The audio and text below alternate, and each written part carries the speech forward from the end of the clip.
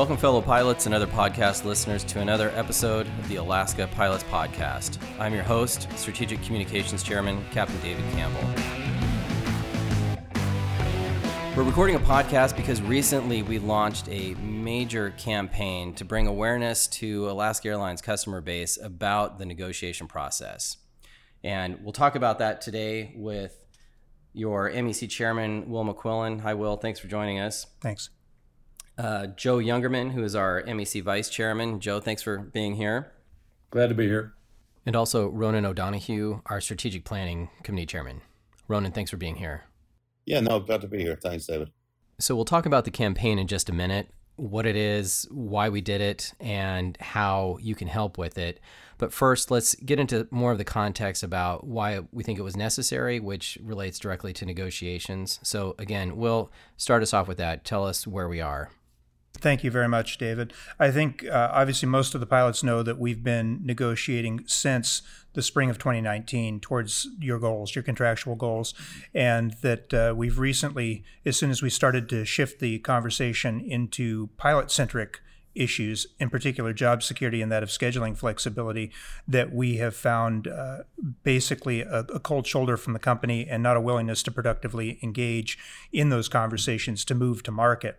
And in September, the end result was that the company filed for mediation with the National Mediation Board. A couple of things I think that's obviously part of the process envisioned by the RLA, and it's a path that a lot of airlines end up in.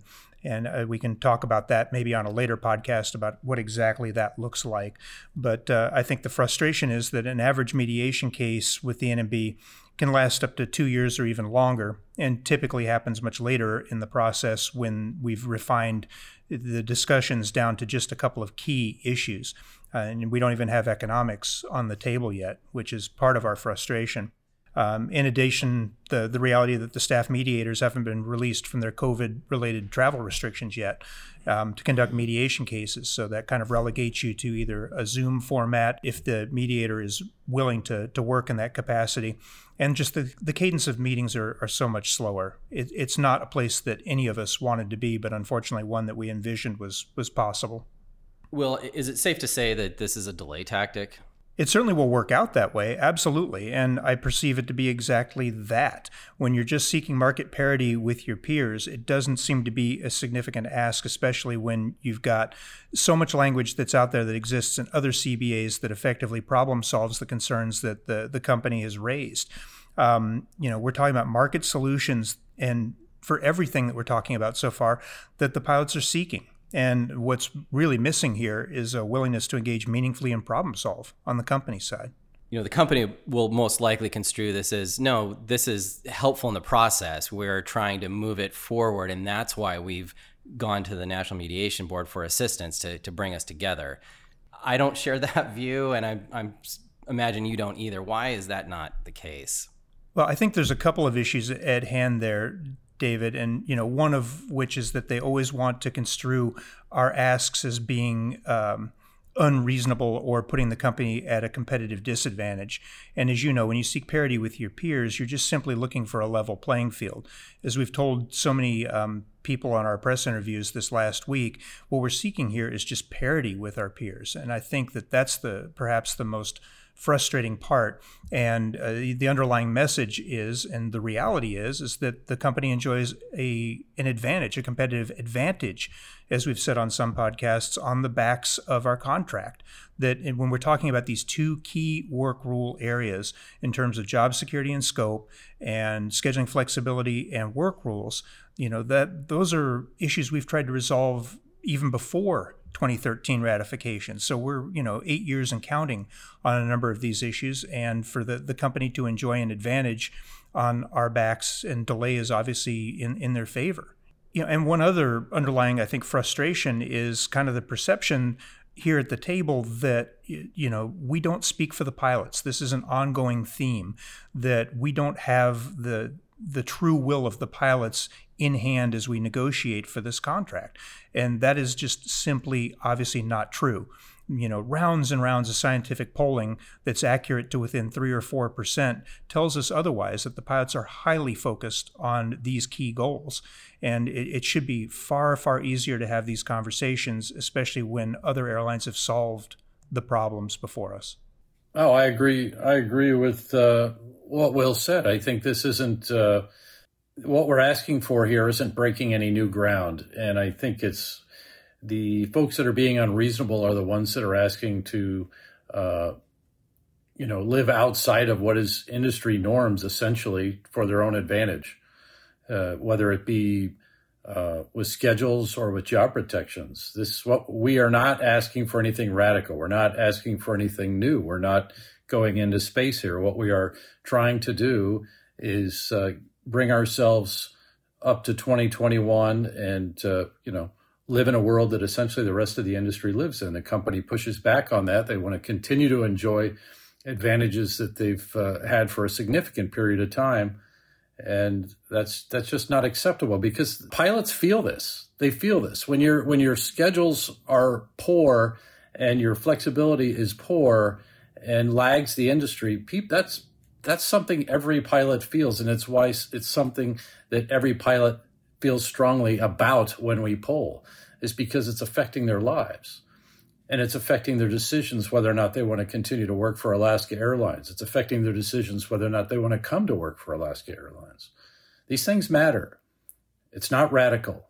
They matter. Joe, they do matter. And it's the most consistent thing I hear is just this incredibly mounting frustration with the lack of progress. And with the frustration that this is my life for the next 2 years, 3 years, whatever the case may be, until we can get these improvements made. As you said, they're not groundbreaking. This is what our peers have. And I had one pilot recently who said, I'm tired of being jealous.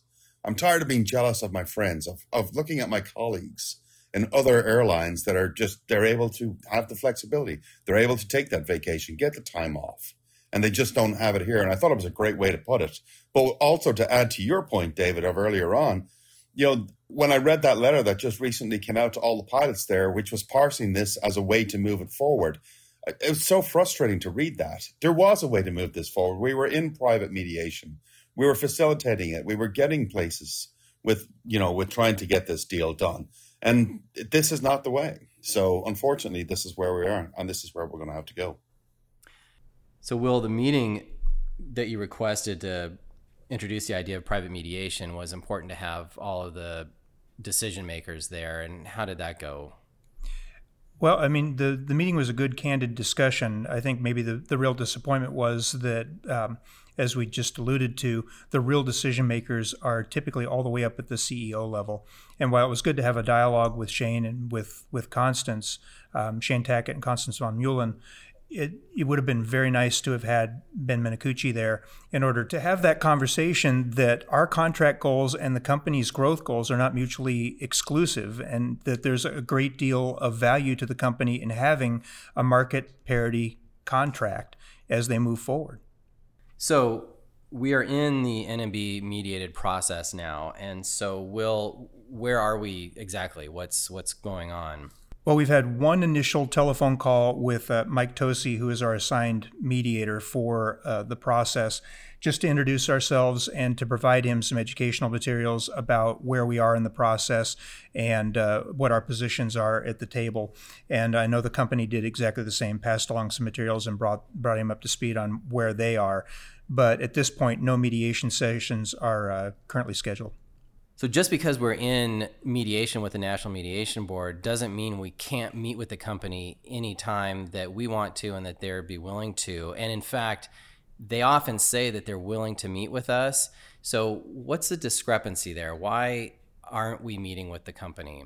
And likewise, we've always said that we are more than willing to meet with the company if they want to engage with us productively and constructively problem solve, as we always say, when it comes to these issues that are really critical and key, to the pilots.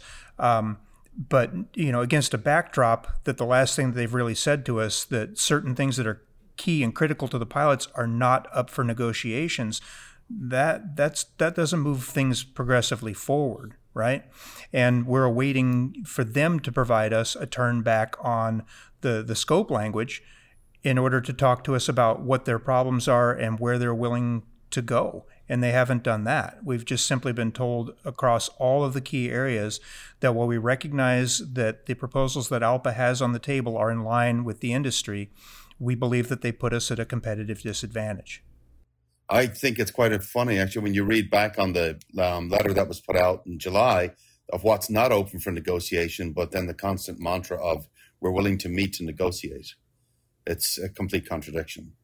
Well, right. And when they send out a letter saying that essentially scope is non-negotiable and follow that roughly 2 weeks later with a letter telling pilots, well, look, scope is something that we negotiate towards the end of the process, you're either being disingenuous in that letter or you're being disingenuous in the first letter. If you're coming to sit down and just play games and bring the same sort of non-solutions to the table that you always bring, things don't move forward and problems don't get solved. It's pretty obvious why you want to push it towards the end of negotiations. And that's been their strategy up till now. It's, we've always done it this way. We're not going to do that. This or that is not negotiable. That's not problem solving. That's being obstructionist. And that's what we've been dealing with. And you're right, Joe. They have historically always tried to bring scope in at the very, very end after they have enough progress at the table on what has historically been different issues that are important to pilots and been able to, sense where the ratification threshold is and be able to eventually get a deal across the line without materially addressing the scope issues.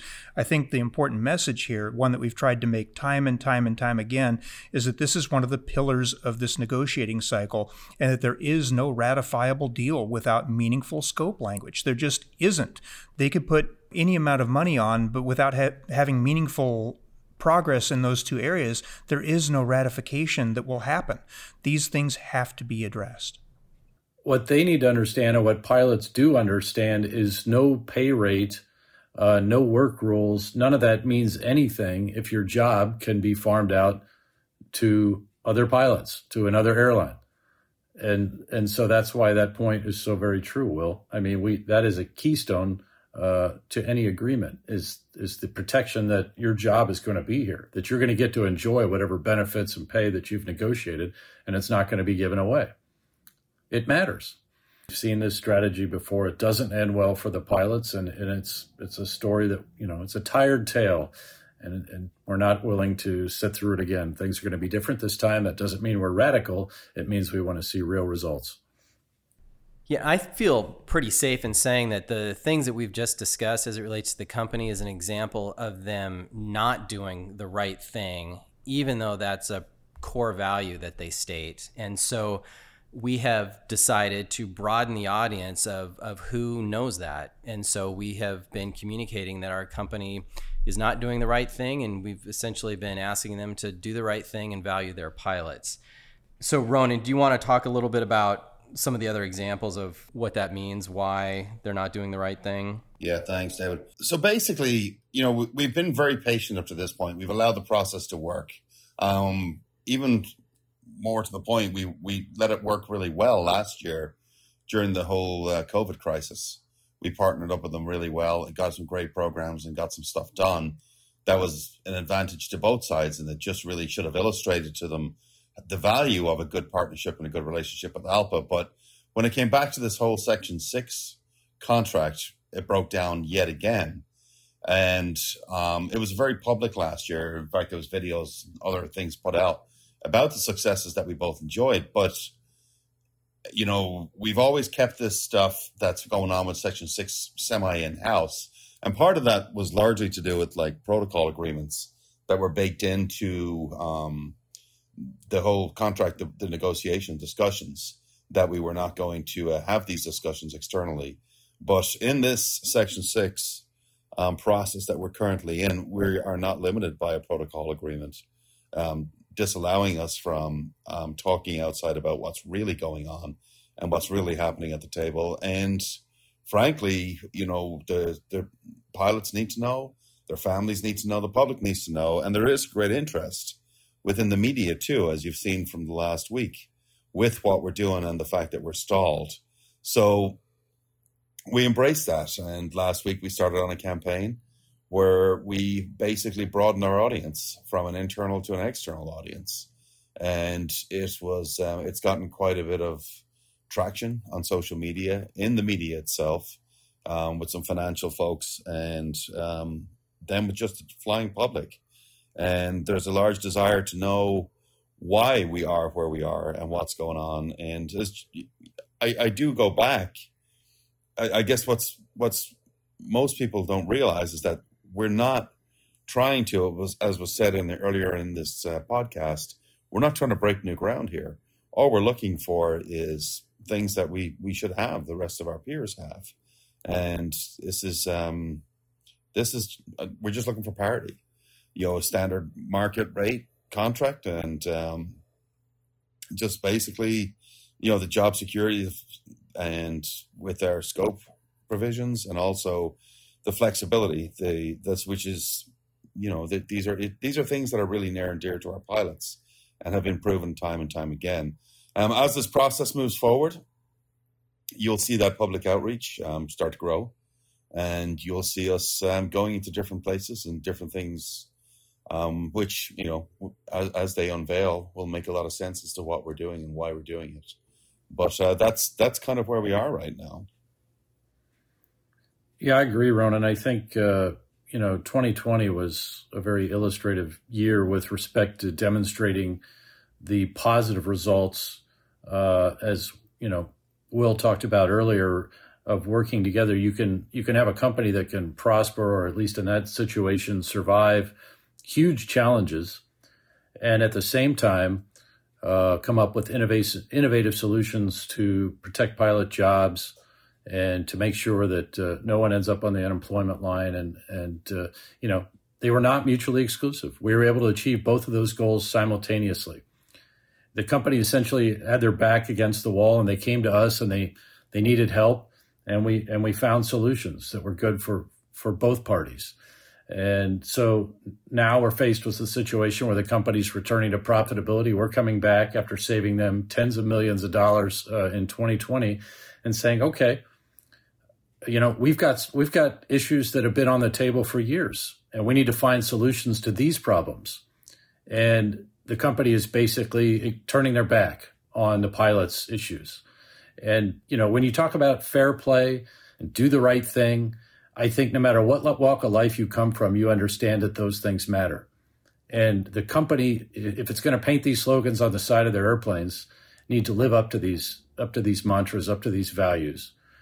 It's time to sit down with us and solve our problems, to address our concerns, and to do the right thing.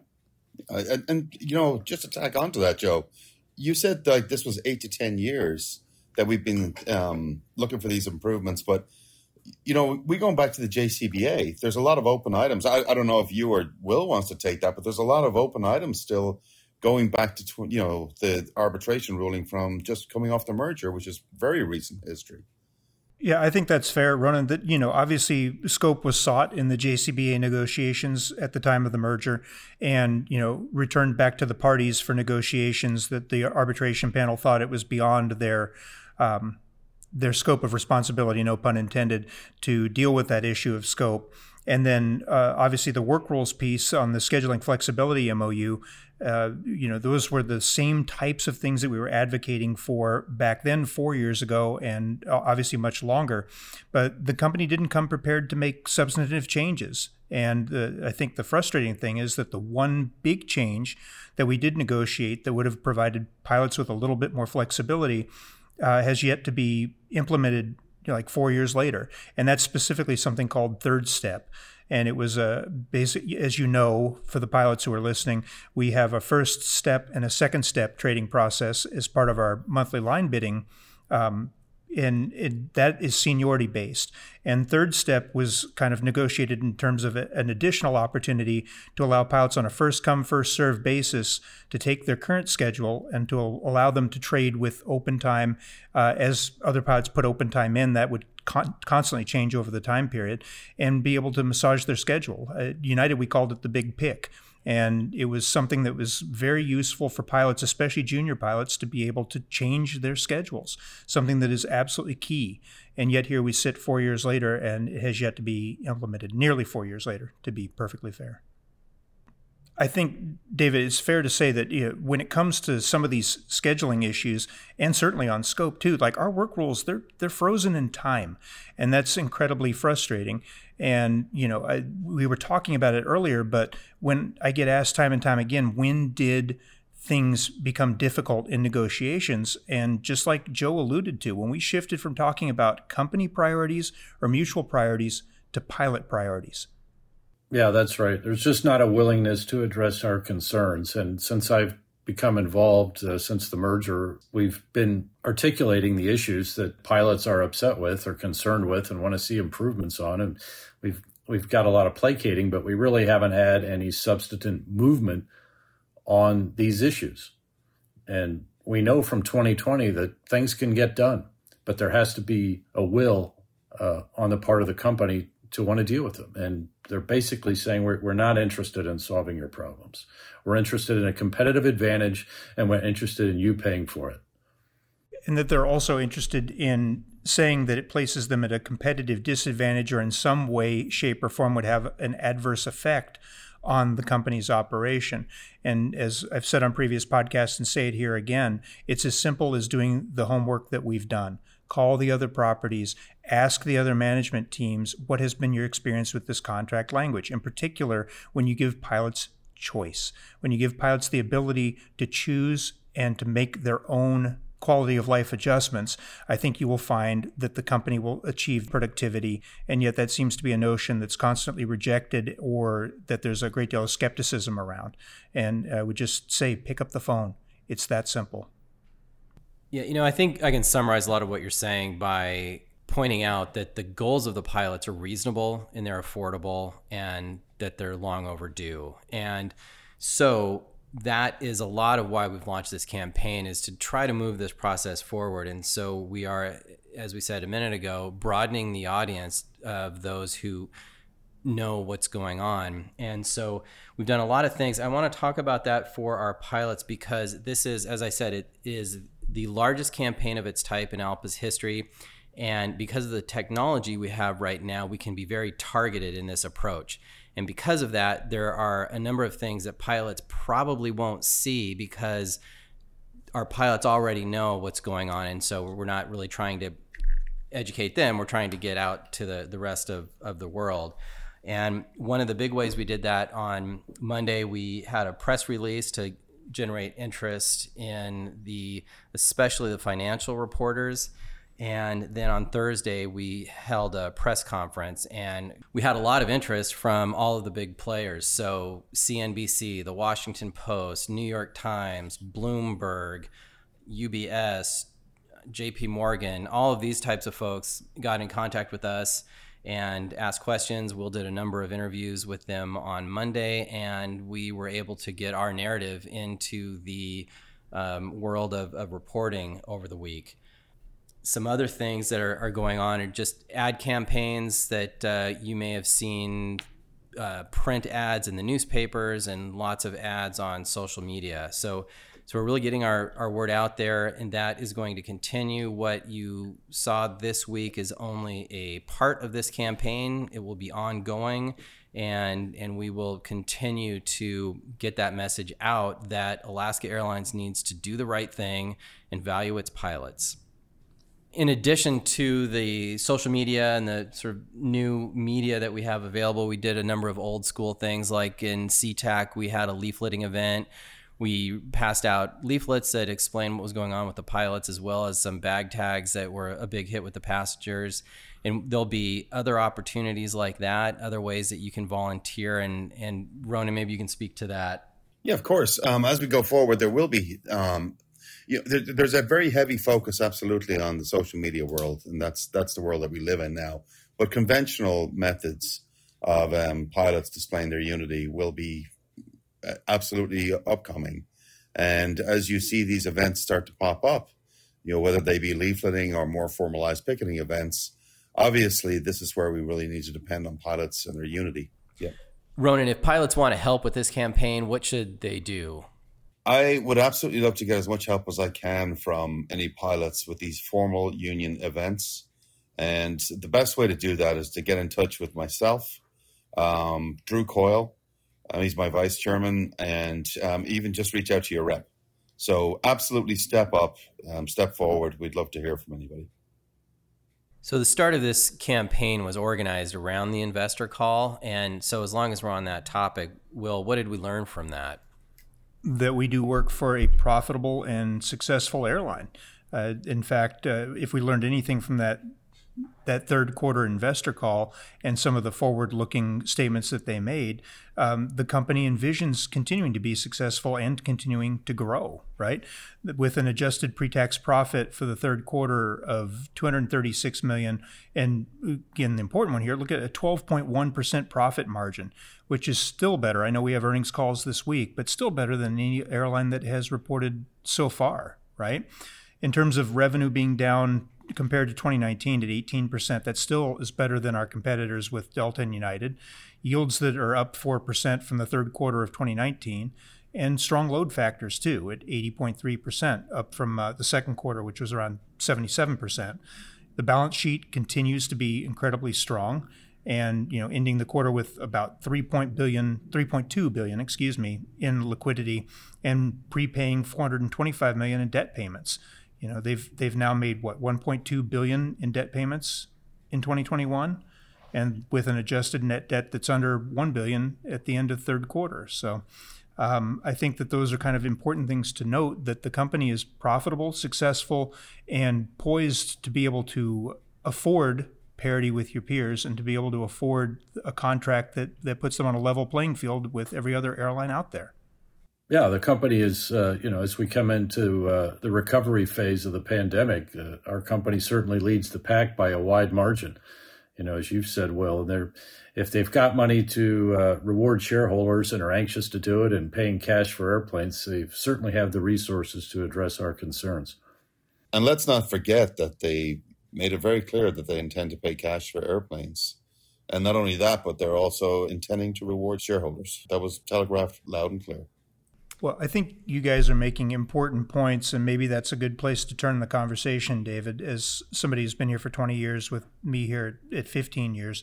That kind of what we're seeing here is a return to the same playbook, right? The same things that we've seen through every negotiating cycle with this company. And I think it's kind of important that the pilots understand what they can anticipate, or what exactly we're going to see, or maybe what some of those frustrations are that things just haven't changed. Yeah, well, absolutely. I mean, I've been here, as you said, almost 20 years. I've worked under 3 separate CEOs. I've been through about 6 contract negotiations in all kinds of conditions, when good economies, bad economies, in direct negotiations, mediated negotiations, and arbitration hearings. And you're right. It seems like there's one main tact that the company takes, which is to drag out the process, delay, and it's frustrating to see. And there's a couple other things that they typically do, and one is, we've mentioned this on the podcast a couple of times and we've already seen it, but it bears repeating, is a conflation between company growth and job security. And those are separate things, but they will talk about that a lot. And I remember when I was a new hire, still on probation, the company was launching what they called the 2010 plan, and it was going to be the biggest growth that the company had ever done. And we were also negotiating a contract during this time. And the idea was, hey guys, buckle your belt, stand by. We need you to help us to make this growth happen. And I had an experience down in Los Angeles in the crew room. The then chief pilot was out promoting this plan, and so he had displaced my captain, and we were standing in the briefing room, and he looked across the table and pointed at me and said, "How long have you been here?" I said, 11 months. He said, "You're going to be a captain in 3 years. Are you ready?" And I didn't say this because I was on probation, but what I was thinking was, you're asking me to be happy to make less sooner. And that I think that's a real common refrain that we've had over the years. Right. It's not unusual. These are things that they've tried to do for many, many years. Well, look how they characterize our meetings. Well, we're coming in trying to work with Alpa, but Alpa's just they're being unrealistic, and they're basically describing themselves, only putting it on us. That is not how we enter in discussions, but it's repeatedly how they enter discussions when you come in and say that one of the most important things that is unresolved for pilots is non-negotiable. You're not serious about an agreement. You're not even serious about talking about it. But they're going to, anytime you want to discredit someone, the first thing you do is demonize them. And that's kind of been, if you look at the tone of their communications, it's sort of like, they're the ones coming in as problem solvers and we're just obstructionists. And it couldn't be more untrue. And I think an interesting point on that, Joe, is also that they will bring that discussion to other work groups, because we've certainly seen that it's easy to paint a narrative to other work groups that are not nearly as informed as our pilots are, that we're simply, the things that we're seeking will put the company at some type of a disadvantage and somehow threaten their career security at this airline. And I think that's also why it's important that you have a more public narrative that explains that it's all about parity and, industry standard, not in any way, shape, or form somehow impacting their end of the spectrum. That's right. That's why we're going to deal in facts and not fear. The company is going to use fear. They know that's a powerful motivator. So let's instill fear in people that if, we try to address Alpa's concerns, that it's going to be bad for everyone. Of course, we know that's not true. The financials don't support that narrative. It's not a good story for them to tell. It just, when you look at the facts of the situation, it doesn't hold up. And I think our pilot group is sophisticated enough to understand that we certainly don't want to put the company in jeopardy. We don't want to hurt their growth plans. And growth is driven by business opportunities anyway, not by providing job protections for your pilots or giving them scheduling flexibility. Both provisions that exist at virtually every other airline that we compete with, and they're doing just fine. And any struggles that other carriers are having have nothing to do with scope or scheduling flexibility. They have to do with market conditions. Yeah, I just want to double back to something you just mentioned there, Will, and that's other work groups. And when proper scope is achieved in this contract, it will not only benefit our pilots, but it will benefit a lot of other work groups. I mean, that's flying that's done by Alaska Airlines pilots with Alaska Airlines flight attendants, dispatchers, CSAs, mechanics, a lot of other unionized groups in here that will benefit from that. So this isn't just a pilot problem. It's something that we need to achieve for a lot of people. That's right, Ron. That's a great point. And that goes back to facts. If you farmed out, so let's say just 20% of our flying to another carrier, that's not just pilots you don't need anymore. That's mechanics, it's gate agents, it's flight attendants, it's everybody. And everybody ought to have an interest in making sure that doesn't happen. Yeah, that's right. And it's disingenuous to construe this as the best way to protect all those things is just to allow the company to grow. And while, of course, we want the company to grow, and while, you get that helps advance your seniority position a little bit, that's different than long-term career security. And you can just look in the industry for examples of this, right? TWA was a growing company right up until it was bought by American. Northwest Airlines was growing right up until they merged with Delta. Virgin America was growing right up until Alaska Airlines bought it. So it's that kind of long-term, what's going to happen to my career security that we're looking for as well. Is just I want to have more numbers behind me.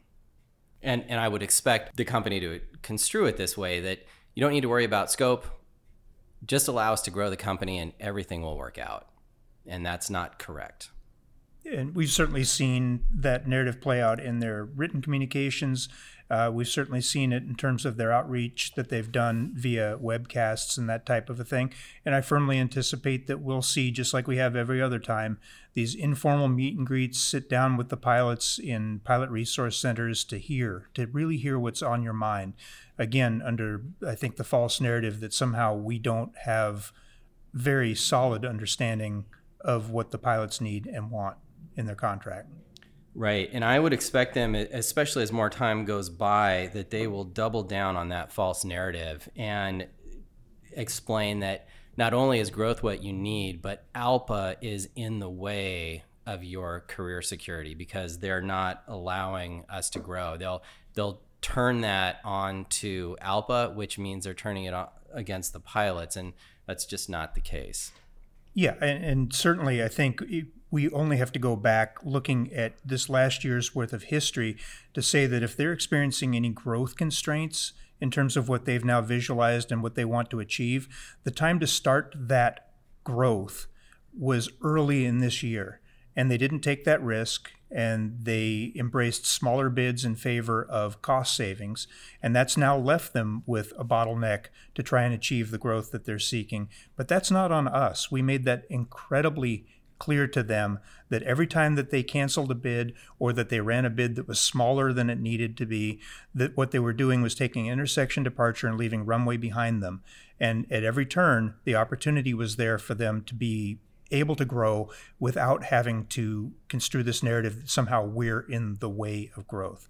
Nothing could be further from the truth. So, Will, another thing that we often see from managements in negotiations is trying to find ways to drive a wedge between the pilot group, right? Oh, I mean, yes, we've certainly seen that in the past, that finding some way to fracture the unity of the pilot group and in some way paint a picture that it's, us against each other, which is obviously a false narrative in the context of these negotiations. There really is no way to fracture the pilot group along any lines. The pilots are incredibly focused on just a few key core things, and that can't be split, whether or not you're talking seniority, bases, or any other demographic, Captain FO, that you look at. The pilots across the board seek the exact same thing. Do you see any areas where they might try to divide? Well, they certainly have in the past. If we look back at history, going through the JCBA negotiations, both with PBS versus line bidding, and again, that's a familiar territory that I think that you'll see explored here, and that's why we're focused on the scheduling flexibility piece and the quality of life. We have solutions that can work for the pilots in either arena. But, they certainly along retirement lines tried to define something as haves and have-nots. And then, as you said, this growth narrative, which is essentially trying to play a junior pilot who's on the cusp of an upgrade against the rest of the pilot group in terms of their career advancement. Yeah, and that's always a ridiculous argument. You just can't stress enough that companies grow because of business opportunities. Companies grow because the economic climate encourages it, because there is demand. They don't grow because of this or that provision in a pilot contract or lack thereof. And it's just a false narrative. It's nonsense. I think a lot of us have heard that throughout our career. And it's all about trying to introduce fear that I might not get my upgrade as quickly, fear that I might not get to bid to a different base as quickly. It's nonsense. Right. Growth doesn't protect long-term career security. Scope does.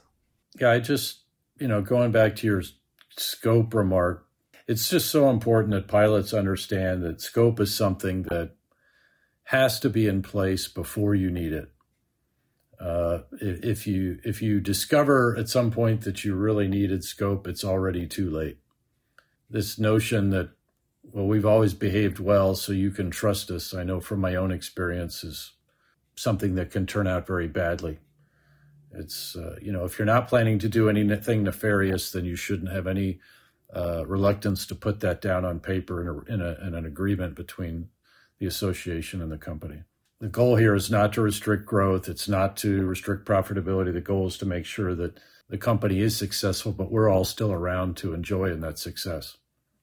As we've always said, that we don't want to constrain the company. We just want to be material participants in that growth. When growth opportunities present themselves, the pilots at Alaska Airlines should participate meaningfully in that growth, not some other pilot group or some other entity. Exactly. All right. Well, thanks, everyone. Well, I'll turn it over to Will for some closing remarks in a minute, but I want to make one more reach out to our pilots who probably, I would imagine, want to help out with this campaign. And one of the really valuable things that you can do is join us on the social media campaign. And I want to talk a little bit about how to do that and why to do that. In years past, we could be really effective by doing pickets. Walking in orbit in front of the airport was really a great tool. But now with the technology, we're able to do essentially a virtual picket and go right to the people who are interested in our airline. And so it's really effective. And you can help with that by making sure you have social media accounts. So Facebook, Twitter, Instagram, all of that. And when we make a post, like it, pass it on to your friends, promote it, and that helps get the word out. And on this topic, I'd encourage you, when you're engaging in social media in areas related to the company and negotiations and what's going on with ALPA, I'd encourage you to just repost what we've already created. Those items have been scrutinized to make sure we're protecting pilots in the union and that we're staying on message. If you create your own content, there's a chance that you may put something out that actually doesn't help the process, and worse, something that may get you in hot water that you need legal protection from. And so we want to keep you protected from that, and we want to make sure that we are empowering the MEC and the negotiating committee to do the best job that they can. And I think that if there's pilot feedback that maybe some of the posts don't hit the mark or don't articulate a concern, or that I would have said things differently, the important thing is to continue the dialogue with your elected reps and make sure that they understand your concerns, and then we can incorporate them and move forward. That's right. These messages are targeted to a particular audience, and it's not the pilots. Well, Will, what closing remarks do you have? Thanks, David. I think it's super important to remind the pilots of a few things. And key in that is that I know frustrations are high. The reps know that frustrations are high. This is a very personal issue to each of us when it comes to negotiations, especially when, as we've said time and time again today, we see our professional peers seem not only to enjoy these key contract goals that the pilots have told us time and time again are important, things that we want parity in, scheduling improvements, scope, but that they've also seemed to be able to achieve those goals in an easier time frame. I don't think that other management teams they're telling their pilots that their goals are not open for negotiation. They've just found ways to solve the concerns and move forward, right?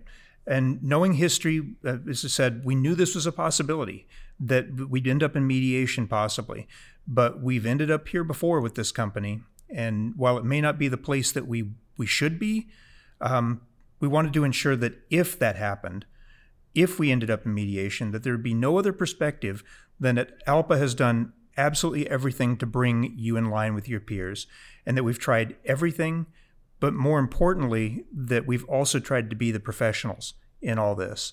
And I guess that's kind of what I want to stress, is that even though you're frustrated, and even though you are overdue to have a contract that brings you in line with the industry, that we all have to remain professional. The public is watching, and our goals are best attained when they see that the black and white issues, honestly, that confront us, that parity with our peers, which I think resonates with just about everybody in every walk of life, that we've been professional throughout our endeavors to achieve that. And so, as we always say, come to work and do your job, be professional, and allow others to do their job, as a former chairman has before me said. Be good to each other, and by all means, be excellent to our passengers. Talk to your neighbors and friends, like we've said, and make sure that they know that it is time for the company to negotiate in good faith. Continue the dialogue with each other, as we've said on many podcasts. Call your reps with your thoughts, right? This is how we get to where we need to be. We've demonstrated time and time again that unity and dialogue is how we get there. That's right, Will. And this pilot group has displayed a tremendous amount of unity. Well, this concludes another episode of the Alaska Pilots Podcast. I'd like to thank the three of you for coming in today and thank especially our listeners, both pilots and others interested in what we're talking about. You've been listening to another episode of the Alaska Pilots Podcast. I'm your host, Strategic Communications Chairman, Captain David Campbell.